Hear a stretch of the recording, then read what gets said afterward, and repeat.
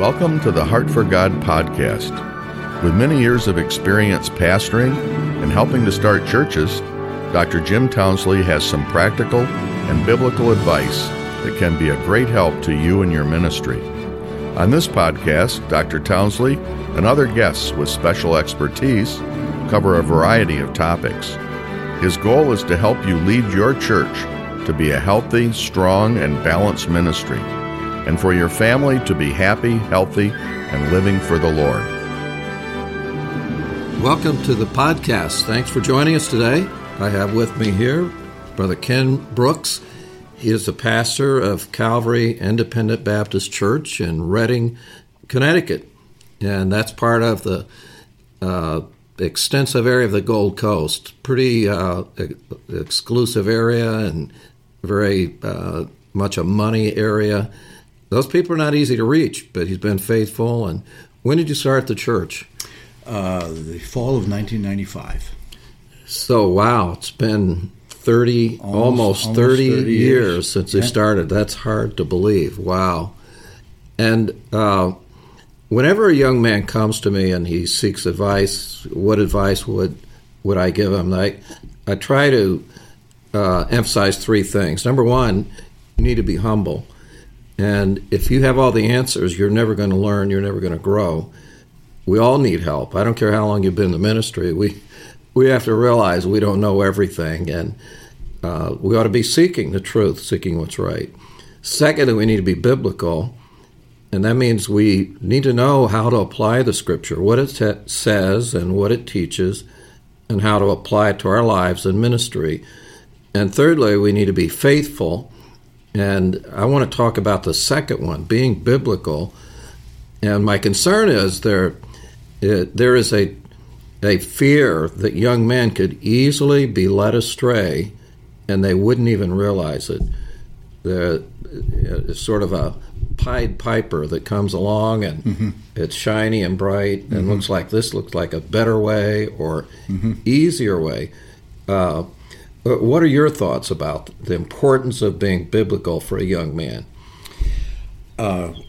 It's paramount. That's all we have to go on.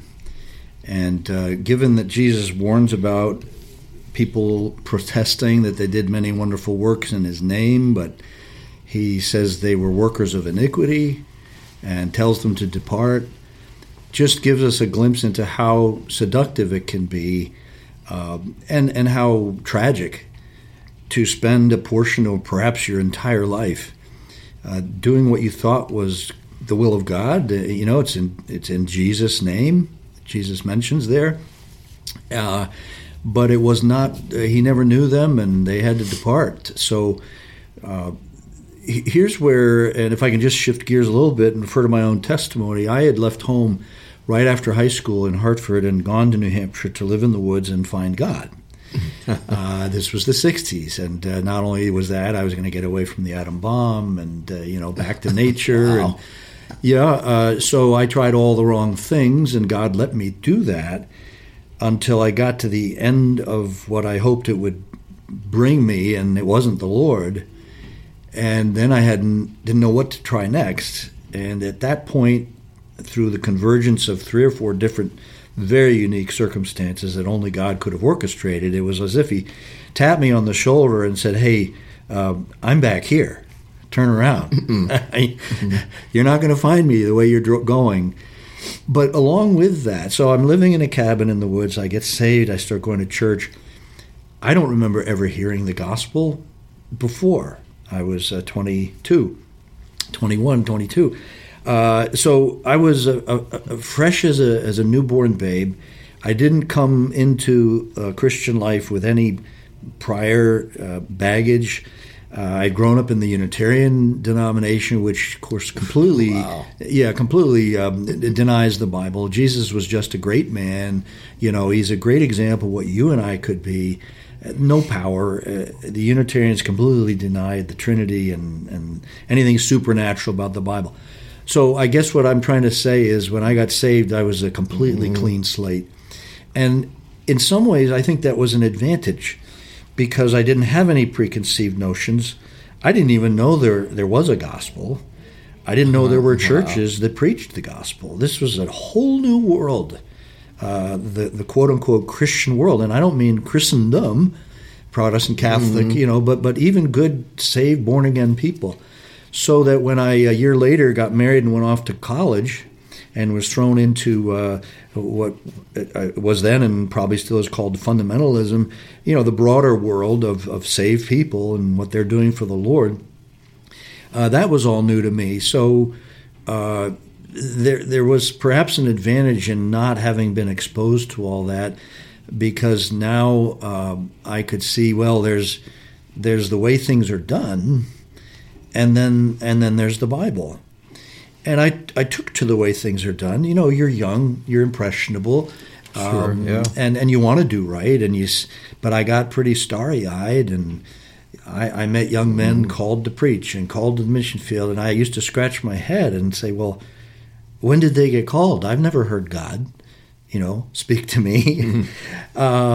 So it required a lot of sorting things out. And the one thing I came back to was,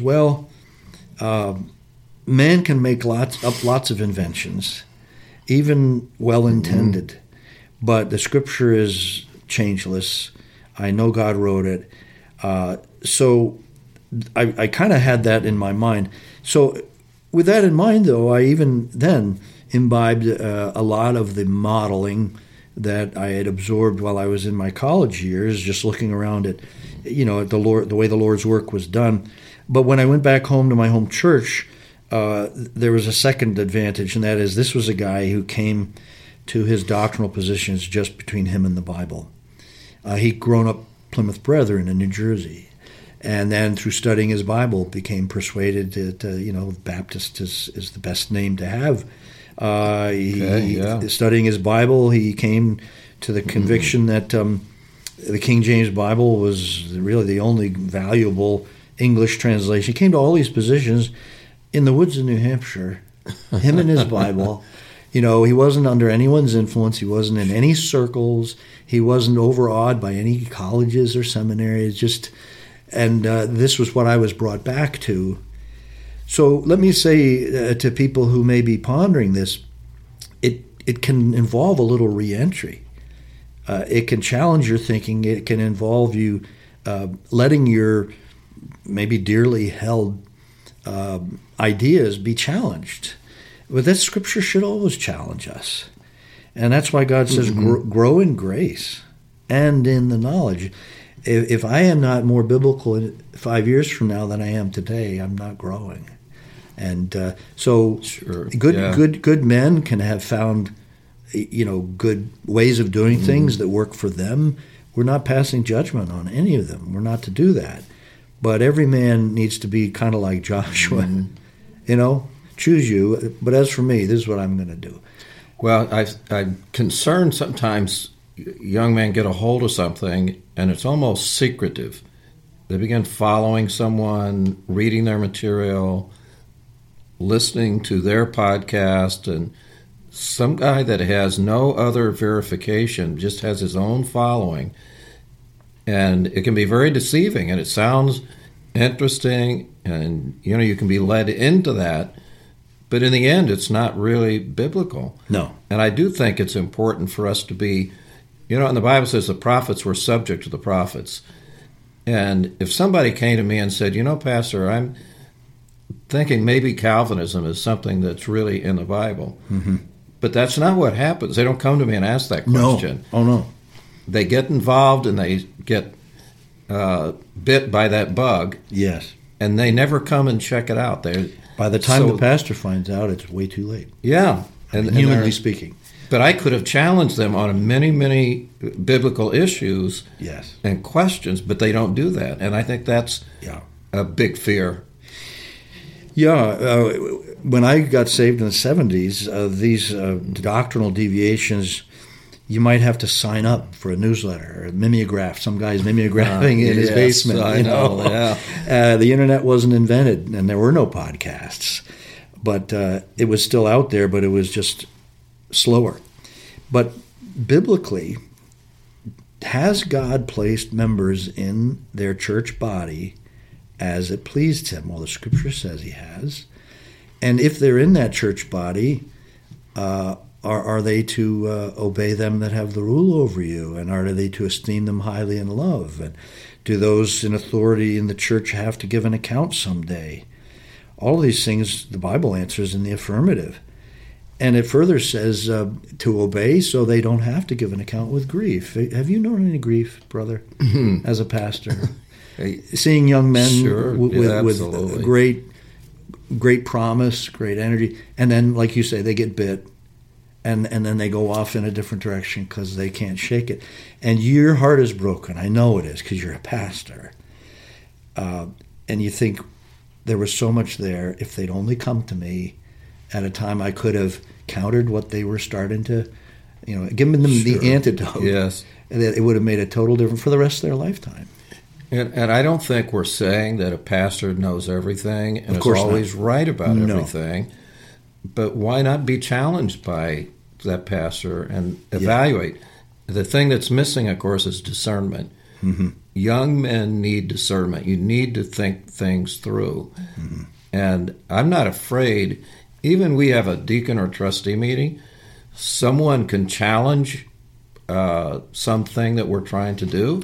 Totally. I agree. For that. Absolutely. I want that. You don't want yes men.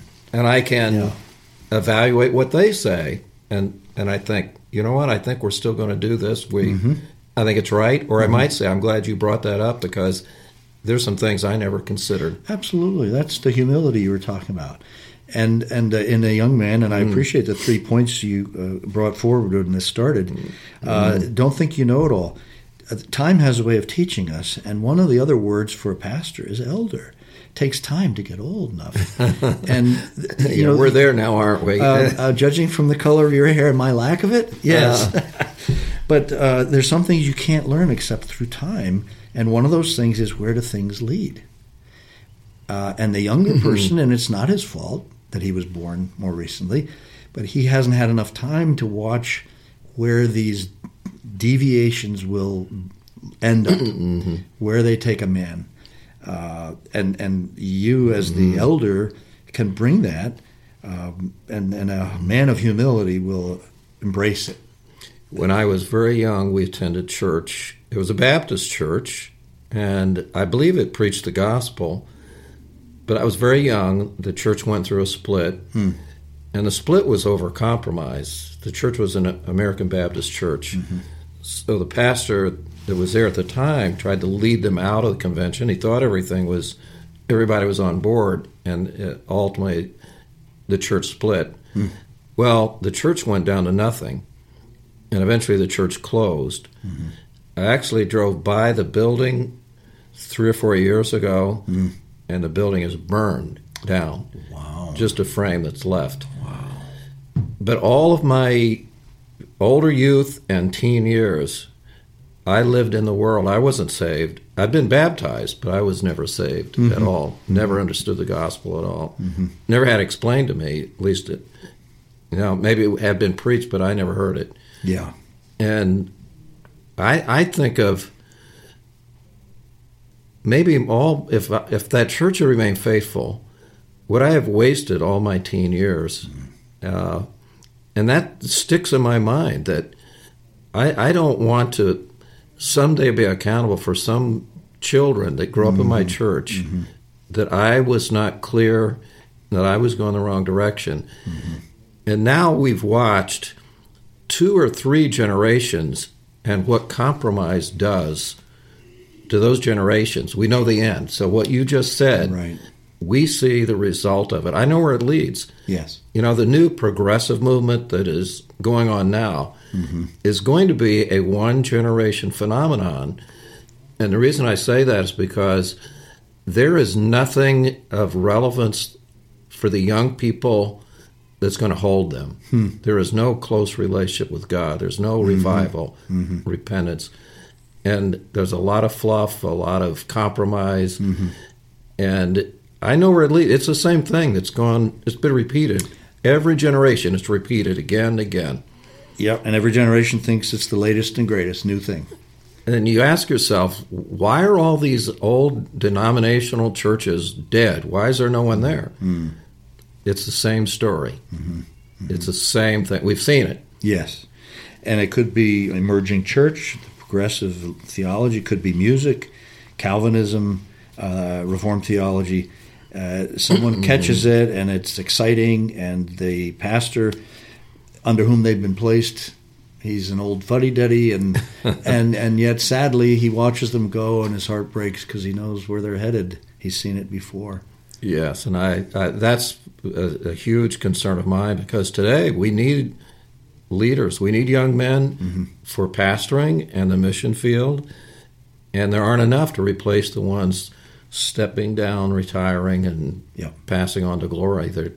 There are not enough, and our culture has changed, and we're not gearing up to deal with the changes. There's fewer young people, fewer people getting married. I mean, the public schools have lower enrollment. The colleges have lower enrollment.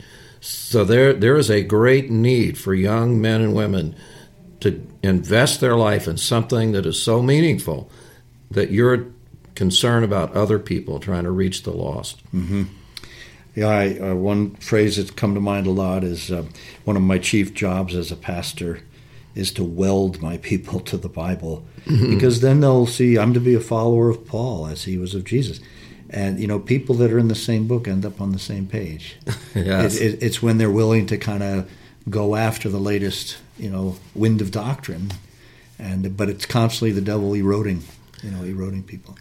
Well, I appreciate your faithfulness, and we're going to press on, but we're certainly praying for many young people to stand fast and not be sucked in by some of the trends of the day that lead in the wrong direction. In the end, if I could just add this, it's partly seeking honor from man. But if we seek the honor that comes from God only, we will be all three of the things, I believe, that you mentioned. We will be humble. Good point. And we will be biblical because he's the God who wrote it. And then I think we will be faithful because we'll never count ourselves to have arrived. Well, thank you for joining me today. That's been a blessing, and I thank the Lord for your testimony and what you're doing. God bless you. Thanks for joining us today. Thank you for listening. If you enjoyed the podcast, consider sharing it with a friend. You can also follow at Dr. Townsley on Twitter or on Facebook at Jim Townsley.